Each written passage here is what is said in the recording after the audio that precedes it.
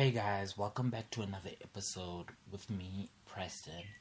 And today I really wanted to be a little bit more vulnerable with you guys and just share my struggles when it comes to boundaries. And yeah, I really do struggle with boundaries, guys. Well, I don't think I necessarily struggle with them, but I feel like I set boundaries and individuals, certain people that are in my life, just don't respect them. And to me, it feels like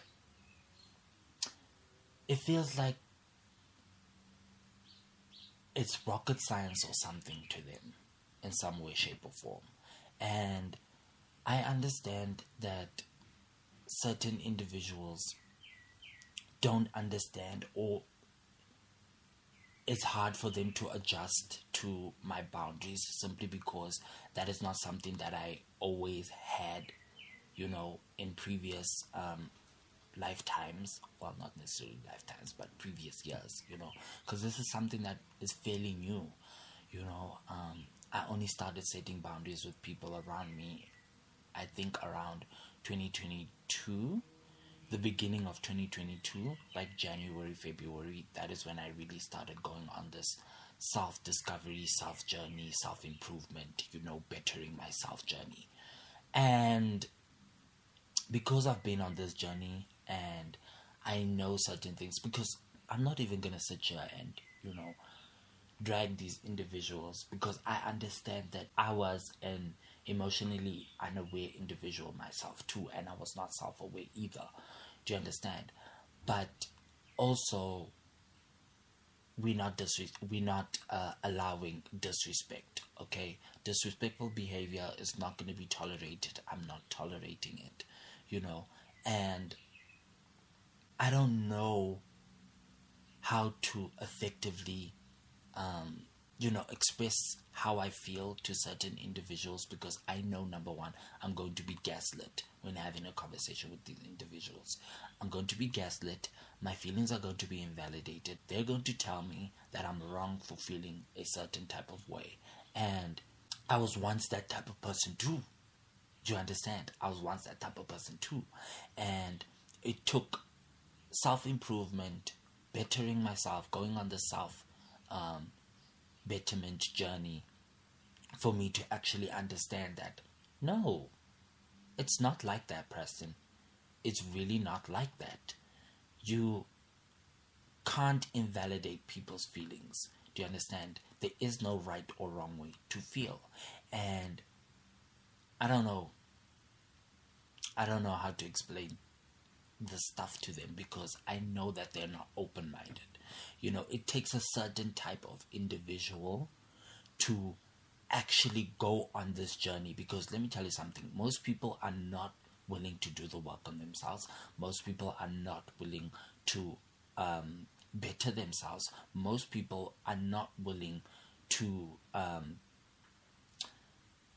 just become a decent and a better version of themselves, not for everybody else, but for themselves. Do you understand? They're not going to do the work.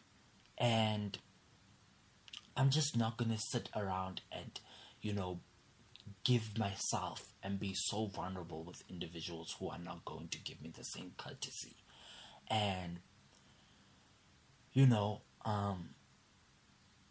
I just don't, I really, really, I don't know what to do. But don't fear. I got myself a little article that I found on the internet, and I hopefully I can share this with you guys, and you can see and learn from my experiences. Let's start off by defining boundaries. Boundaries are the limits or rules that you set for yourself and others in order to establish your personal space and protect your emotional and physical well-being. They can be physical, emotional, or psychological, and can include things like personal privacy, time management, and emotional self-care. Setting and enforcing boundaries is an important aspect of maintaining healthy relationships and building self-esteem. It's important for you to communicate your boundaries clearly and effectively to others and to also respect the boundaries set by others. Why are boundaries so important? Boundaries are important because they help you to establish and maintain healthy relationships. They also allow individuals to take responsibility for their own emotions, actions, and needs, and to communicate these in a clear and assertive manner. By setting boundaries, you can protect yourself from being taken advantage of or mistreated, and also prevent yourself from inadvertently hurting others. Additionally, boundaries can help you to create a sense of safety and security in relationships and can help you to build trust and respect between individuals. Having clear boundaries can also be beneficial for mental and emotional well-being, as it can help you to reduce stress, increase self-esteem, and promote a sense of autonomy and self-awareness.